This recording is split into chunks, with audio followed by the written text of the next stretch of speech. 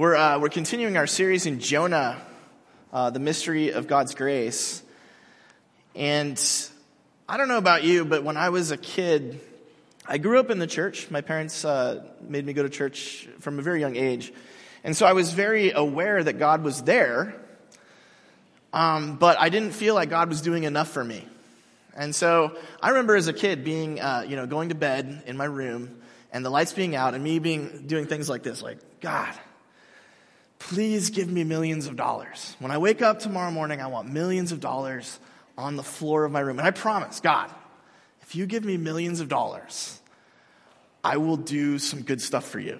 I will make sure that some of it gets used, a lot of it maybe, to help you out, to do stuff that you're interested in. And the funniest thing, though, it never worked. I never woke up with millions of dollars on the floor, and I still don't have millions of dollars. And I think that many of us have probably been in situations similar to that, maybe not as ridiculous as that, but where we're like, how do we make this work, right? How do we get God to do what we want?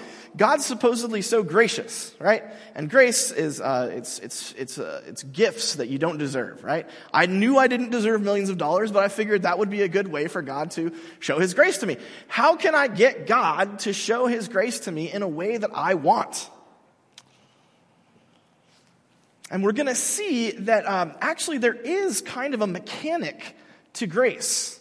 There's a mechanic, a kind of deep hidden logic to how grace works. We're going to see it in Jonah. We're going to see it in the New Testament today. And hopefully it will give us an opportunity to think about how we can be a part of God's gracious gift to the world. And maybe even understand how God's imparting His gracious gifts to us. So we're retreading a little bit, but let's look at Jonah 1. You'll recall that Jonah gets on the boat. He's running away from God. God's like, I want you to go here. He goes the opposite way. He gets on this boat, and then God is mad. And so God sends a horrible storm, and the boat's about to capsize. And the sailors find out that it's all Jonah's fault. That if Jonah had just not gotten on this boat, they'd be fine. And so the men were terrified. They said to Jonah, what have you done? They knew that Jonah was fleeing from Yahweh because he had told them. And again, anytime you see capital L-O-R-D in the Old Testament, it's covering God's personal name, Yahweh. That's the name of God. So they said to him, what will we do about you so that the sea will become calm around us? Because the sea was continuing to rage. Jonah said to them, pick me up and hurl me into the sea. Then the sea will become calm around you. I know it's my fault that this great storm has come upon you. You'll recall, of course, that this is tantamount to suicide. Jonah expects to die. He expects them to kill him. He can't swim, and even if he could, there's no way he would get to land because they're very far out at sea. So the men, they're like, we don't want to do that. So they try to row to reach dry land, but they can't do it. The sea continues to push them about. And so they call on Yahweh. The first time they've ever called on Israel's God before. They have never heard of this God. They don't know anything about him other than Jonah says that he created the land and the sea. So presumably he has some power here. And they say, please, Yahweh, don't let us perish on account of this man's life. And don't blame us for innocent blood. You're Yahweh. Whatever you want, you can do. They picked up Jonah and hurled him into the sea. And the sea ceased its raging. The men worshipped Yahweh with profound reverence. Remember we said last week, terrified or with trembling awe is the Hebrew there. They offered a sacrifice to Yahweh and they swore their lives to him. They vowed their vows is the Hebrew. But Yahweh provided a large fish to swallow up Jonah. And Jonah was in the belly of the fish 3 days and 3 nights. Well, the first thing to notice is there's a disconnect between what the sailors know and what they say. Okay, they know. Jonah's told them, I defied my God. Yahweh told me to go and do this thing. I didn't want to do it, and so I ran to your boat and I'm running away. And they know that. He's told them that. And so they know Jonah's a bad guy. They know that he has disobeyed his God. And so when they hear him say, hey, pick me up and hurl me into the sea, they're probably thinking, that's a great idea. We do want to kill this guy because he's endangering all of us. So that's what's going on in their head. But then look at what they say to God. Okay, this is what they say to God. They say, oh, Yahweh, please don't let us perish on account of this man's life. Don't blame us for innocent blood.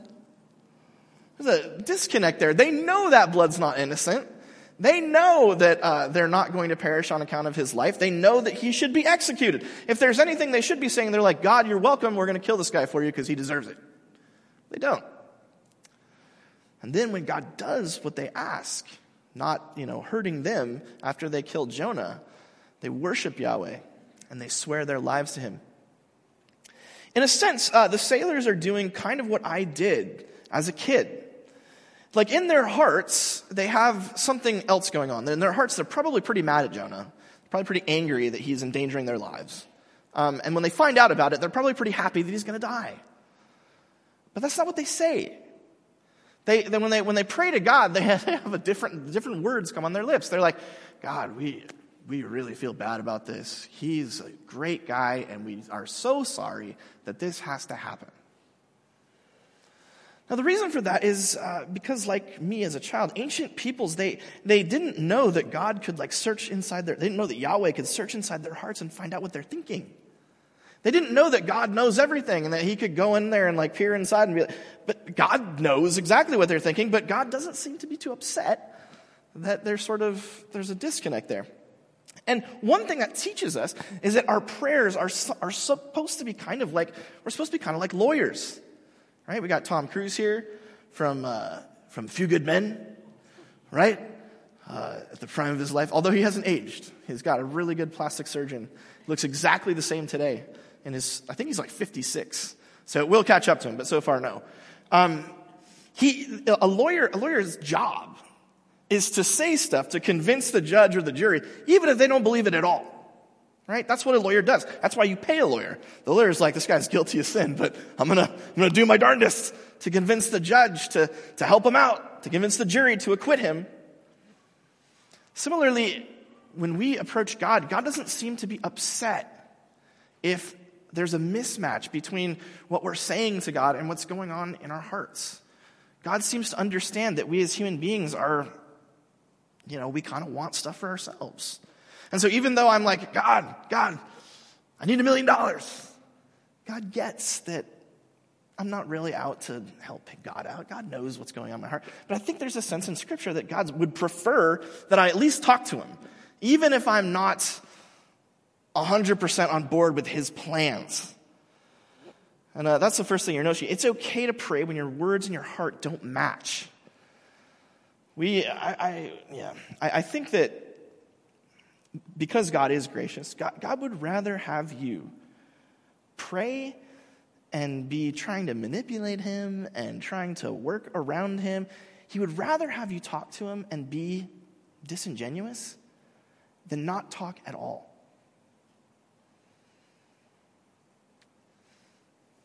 And that's a big thing. I think that in the United States of America right now, I think there's a massive prayer deficit. And I'm just as guilty as anybody else.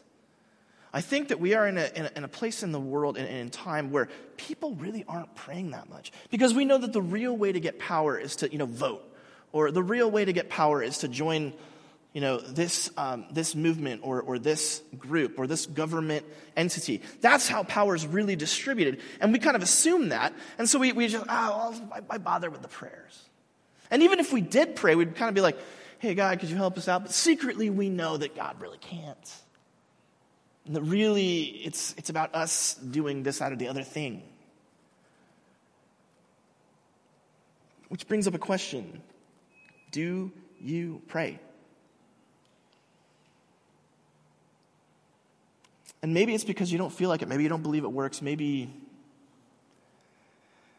But if God's real, I guarantee you God would rather have you talk to him, even off the cuff, even dishonestly, than not at all. And so these sailors, they're trying to manipulate God. They're trying to get God to help them out. God does help them out, not because they asked him so nicely, but because God has other things going on. Look at this text here. It's going to show us exactly how God's grace kind of works, the general way that grace works. They picked up Jonah. They hurled him into the sea. The sea immediately ceases its raging. The men worship Yahweh. They swear their lives to him. And it goes on to say what? The Lord provided a large fish to swallow up Jonah. And Jonah's in the belly of the fish for 3 days and 3 nights. Well, if you're a Christian or you're at all familiar with, the Bible or Jesus or anything, when you hear 3 days and 3 nights, you might be thinking, I know somebody else who went down for 3 days and 3 nights, more or less. And indeed, Jesus himself brings this up in the New Testament. Let's look at Matthew 12. Jesus, some scribes, Pharisees, these are religious leaders, elitists. They thought that they had it all figured out. And they said, "Teacher, we wish to see a sign from you." They're not sure that Jesus is the real deal, but they're willing to give him a chance because they're nice. And so they say, do some of your magic. Do a magic trick for us. Show us a sign. And then maybe we'll listen to what you have to say. Jesus answers, he says, "An evil and adulterous generation asks for a sign. No sign will be given except the sign of Jonah. For just as Jonah was 3 days and 3 nights in the belly of the sea monster, so for 3 days and 3 nights the Son of Man will be in the heart of the earth." Notice what's happening here in the grand scheme of things. Pull back for a second. Jonah tells the sailors, "Toss me overboard." They do. As soon as they kill Jonah, they get saved. And not just saved in the sense that the sea stops raging. They've become Yahweh followers, God-fearers, because of this death. Now, Jonah doesn't actually die, of course. He gets swallowed up by a big fish. You're wondering why that happens. Well, it's because God needs some way to get Jonah from the middle of the ocean to the land. He needs there wasn't a whole bunch of ships around, so he just used fish as a transport service. It's like a taxi, Uber. So God's Uber in the deep. But Jonah's death leads to life for many, and not just these sailors, but also who else? Jonah eventually, he gets spat up on the land. He's like, "Oh, fine." So he goes and he does what God asks, and he ends up causing a whole bunch of people to be saved, to repent, and to be protected and rescued. Jonah dies, a whole bunch of people live. The exact same thing happens with Jesus. Jesus, one man dies. He goes down into the earth. Jonah goes in the belly of the fish. Jesus goes down into the grave. And then what happens? A whole bunch of people are given life. A whole world is saved by faith. All right, Californians, what are we always talking about? Big fish, taxes is close. We do talk a lot about that. We're always talking about the same thing. Every conversation I have with every one of you is the same conversation. Recall Newsom, great, solid.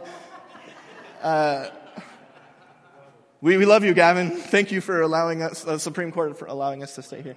What's that? Weather, good, close. Traffic, yeah. No, come on. COVID, yeah. No, we're always saying the same thing. We're like, when are we going to leave this state? That's the question. That I have a conversation, no matter who I talk to. It's like, "So you thinking about moving out of California?" You bet I am. And then what do we, then immediately the next point is, okay, so when you pull the trigger, when you leave, where are you going to go? And it's like, well, Las Vegas, good. That's one place to go. But every single person says exactly the same thing. They say, well, what I really want is I want the same weather, but just a different state. And so then it's like, okay, well, that's impossible. So let's come up with, the closest that we can get. So a lot of popular ones that I hear: North Carolina, Tennessee, Idaho, which I don't get, but Texas. Yeah, Texas is huge. Where else do people move? Arizona. It's like no matter where you go, it's better than here. But then there's a problem. There's a problem because nowhere has the same weather that we've got. Because in California, we have summer, we have light summer, followed by regular summer, followed by super summer for 3 months. And then we have cool summer. So that's kind of our climate. And so the gutsiest amongst you, you say this to me, you say, I'm tired of this weather. I want to see seasons. Like, oh, okay. You go. Have fun. Seasons are great. I've lived in seasons. I know how bad they are. Everyone loves the first day of winter. You hate all the rest of the days of winter.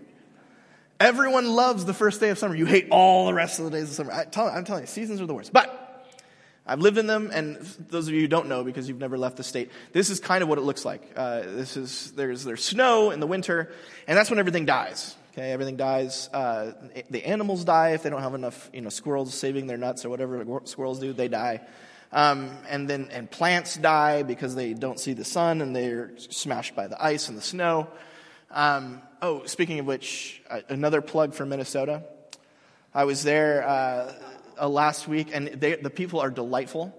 And yes, it was negative 18 degrees, but they've figured it out, dude. They build houses like you wouldn't believe. It's negative 18. You walk inside immediately, 70 degrees, perfect. So add that to your list of places that you want to move. Minneapolis is awesome. Anyway, everything dies in the winter. Everything is killed. And interestingly, the way that nature works is apparently that death actually prepares for a bountiful spring. Again, we don't know this because we steal all of our water from like Colorado or something, even though there's an ocean right next to us, but whatever. And so we don't understand how the winter actually killing things off creates better conditions for new life to spring up in spring. And then that life that springs up in spring comes to fruition in summer, and then in summer all the oranges grow, is that what happens in summer?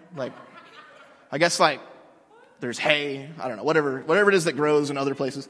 It grows during the summer. And then in the fall, you harvest it. And this is very important because harvesting the growth of the summer helps you to survive through the death of the winter, right? That's like how nature works. That's biology 101. You're welcome. Do you notice?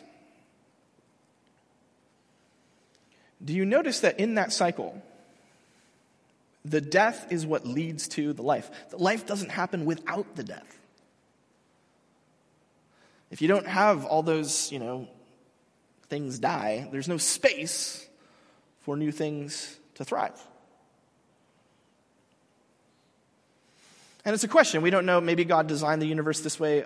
Some people think that God designed it so that there would be seasons and death, that's not a result of human sin and destruction. Other people think that no, that there was no death at all, any pain whatsoever, and then human sin causes something like this. But either way, the world that we live in now is structured in this fashion. You go down into the depths for 3 months. And then that leads to 9 months of life and vitality. Jonah has to go down in the belly of the fish that the sailors and the Ninevites might live. Jesus goes down into the grave so that all of humanity might have eternal life. It turns out that grace always costs somebody something. Just not me.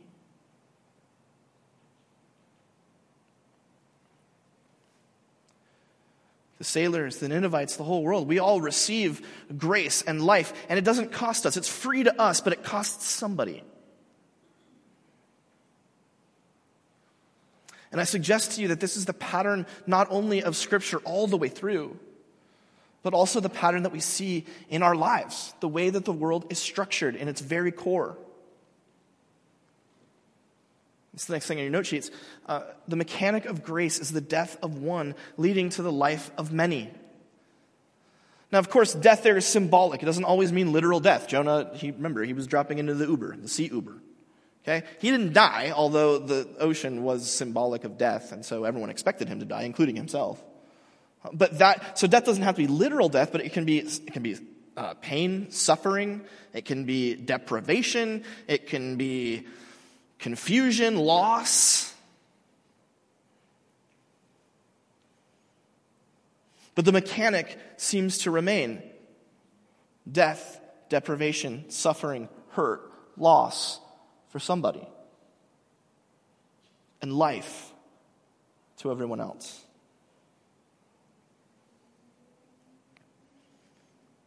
And that should bring up a question for us. Yeah, Jesus died for you to give you life. But has anyone else done something similar? Because the implication is that whatever grace you have in your life, whatever, unmerited, undeserved favors come, somebody paid for them.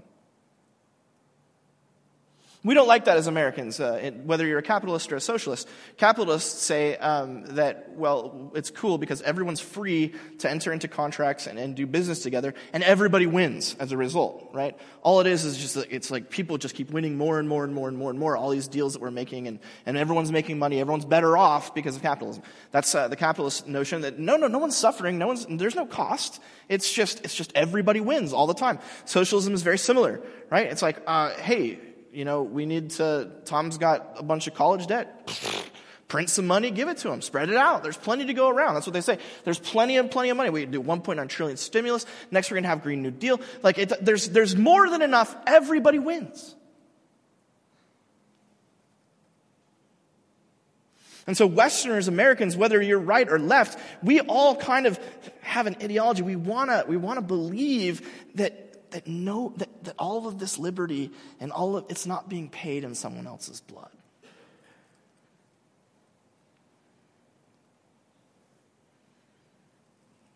But it was.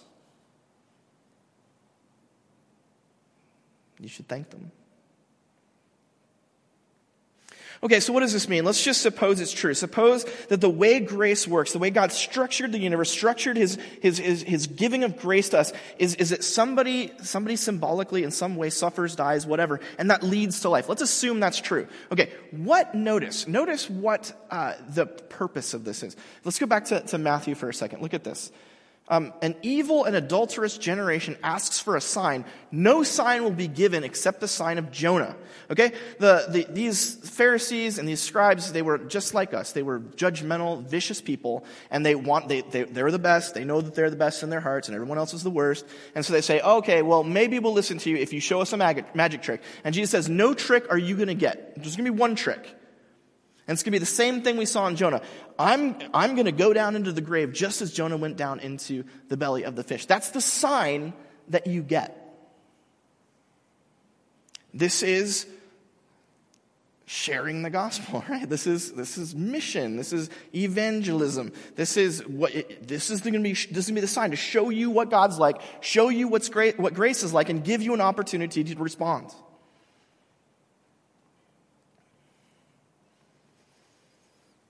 If you were alive between 2005 and 2012, somebody in your life probably tried to force you to read one of these books or watch one of these movies. It was a dark time in our nation's history. People say 2020 was bad. No. Stephanie Meyer's writing is bad. And Robert Pattinson's acting is bad, and so is Kristen Stewart's. Man, Twilight! Did you know that that Stephanie Meyer has sold over 100 million books? Get this, in English-speaking countries. That doesn't even count all the ones that they translated. Not only that, there's a four movies were made out of these books, and they grossed worldwide $3.3 billion. If you don't know the story, consider yourself lucky. I'm going to ruin it for you. It's a story of vampires and werewolves. Edward Cullen, a 107-year-old vampire who doesn't eat humans. He's a vegetarian vampire. He only kills deer and sucks their blood. He's trapped in the body of a 17-year-old boy. He falls in love with Bella Swan, the beautiful and cold, resistant, depressed, anxious girl, in his high school classroom. Along the way, Native American Jacob Blake, part of the Quillette tribe, they all live in the Seattle area. He also falls in love with Bella and finds to his dismay that he, like many of his tribe, can transform into a werewolf. And so he is a werewolf that's in love with Bella. Edward is a vampire that's in love with Bella.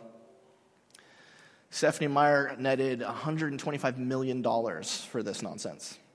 She is in the same category as people like Stephen King when it comes to richest authors in the world. The Twilight Saga is undeniably garbage. Even the people who like it admit that it's stupid. How in the world did 100 million books get sold. $3.3 billion at the box office. Well, I did the hard work so you don't have to. I've read all the books and I've watched all the movies.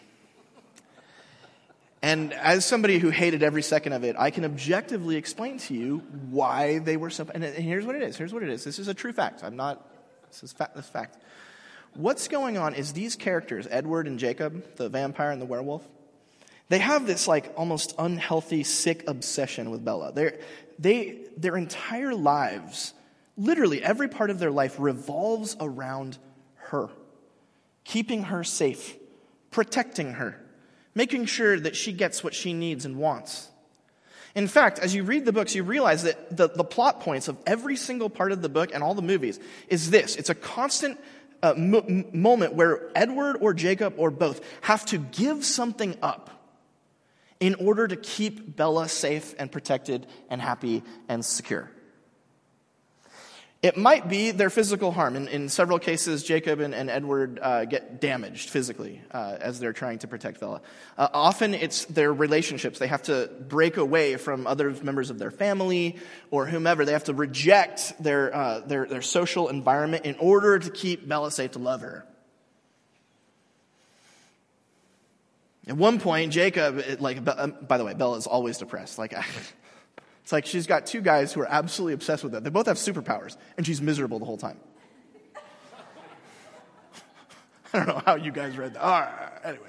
So at one point, because she's depressed, she's going dangerous motorcycle rides and all this. And Jacob gives up everything in his life. He stops going to school, stops hanging out with all this. All he does is he sits there and watches Bella without her knowing, so that if she turns off, he'll be there to save her.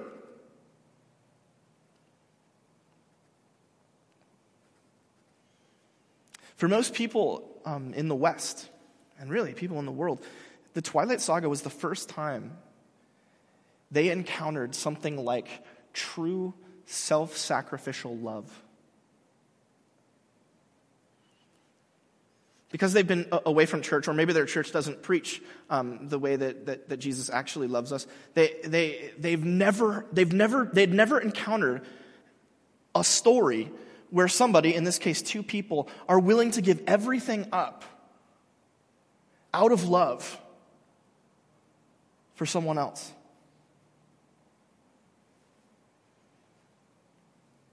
Because in our world, like I said, capitalism, socialism, everyone believes no one has to give anything up. You can have it all. But there's something cheap about that. There's something you suspect about that. There's something unreal about that. And here in Twilight, we have a story where the one, or in this case the 2, they constantly give their lives over and over and over and over that the other might have life.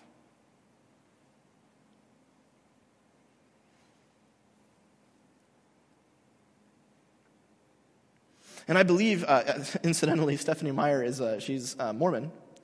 And so while we disagree with some fundamental things about what she believes, she's a practicing Mormon, and she does have a very high regard for the love of Christ. And she built that into her books.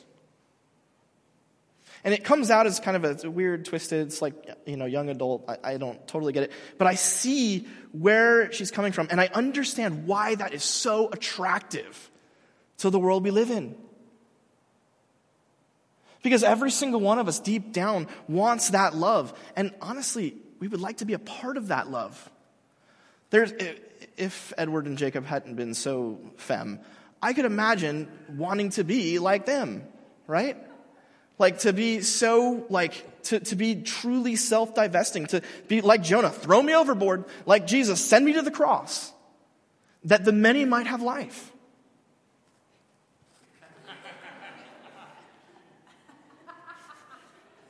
It was a good moment, man.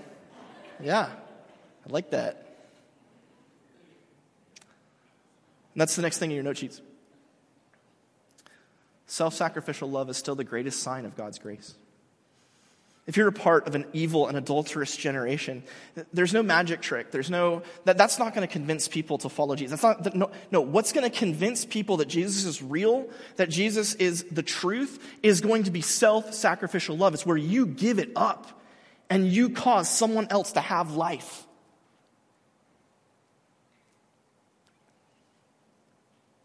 And that brings up a question. Are there people, especially people who don't believe in Jesus, maybe alienated from church, alienated from faith, whatever, but they might, if there might be some way that you can show them that it's more important to you for them to have life than for you to have whatever. And if you can identify those people, that group, that whatever, what's stopping you? What's stopping us from taking that step and saying, I'm going to let this go. I'm going to show that my feeling great about whatever isn't as important as them receiving gospel life.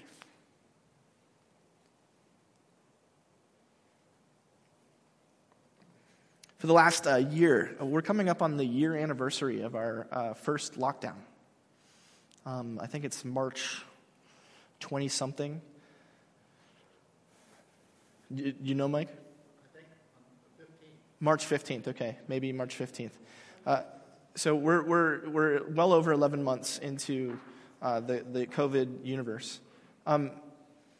What's been beamed into our eyes on social media, in the news, and all of those things looks something like this. And it's been all year.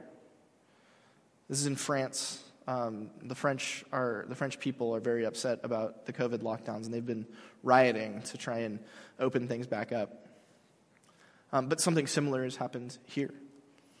There's been images of unrest and deep confusion and sorrow over issues of race, over issues of safety, over issues of all the wherever you look, there's this constant The photo lens is always on some fire being started or some person being pepper sprayed or whatever it is. But it's a constant, unending stream of images of people in desperate unrest, in divided. And we can't beat that. You can't beat that. You can't. There's too many photos. There's too many cameras. That's just going to keep getting beamed into our eyes probably forever because it generates money for the people who do it. But how much of it, and you can't argue, right? You can't argue whether someone's on the right or the left. You can't argue with them about COVID, about Black Lives Matter, about the Capitol insurrection, whatever. You can't argue. Everyone's got their opinion. And no one's going to be argued out of it. But maybe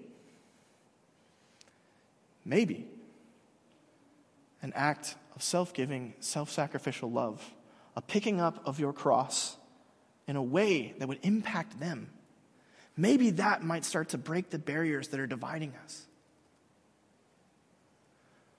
Instead of these images, an image instead of a personal experience of the Lord Jesus carrying his cross.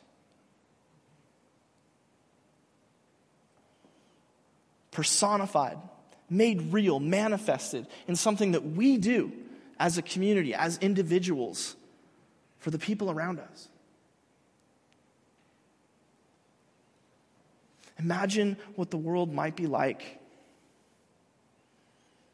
if people's eyes were taken off of screens and onto visible, real signs, the sign of Jonah, the sign of Christ, the sign of self-sacrificial love that testifies to a gracious, giving God who knows and experiences and has himself given the life of one for the life of many. Let's pray. Gracious God and Father, we thank you for the story of Jonah. We thank you for the life of Christ. We thank you for your grace, which is so wild and unexpected. The way that it allows the life of one to purchase and restore the life of many. And God, we ask you, Holy Spirit, to come in this place and make us self-sacrificial lovers, willing to lay down the things in our lives that we cherish, to be a vision, a visible example of the reality of your Son, the reality of redemption, the reality of life. Make Coast Bible Church and everyone here be a sign to an evil and adulterous generation that your grace is here to stay and will win. In Jesus' name we pray. Amen.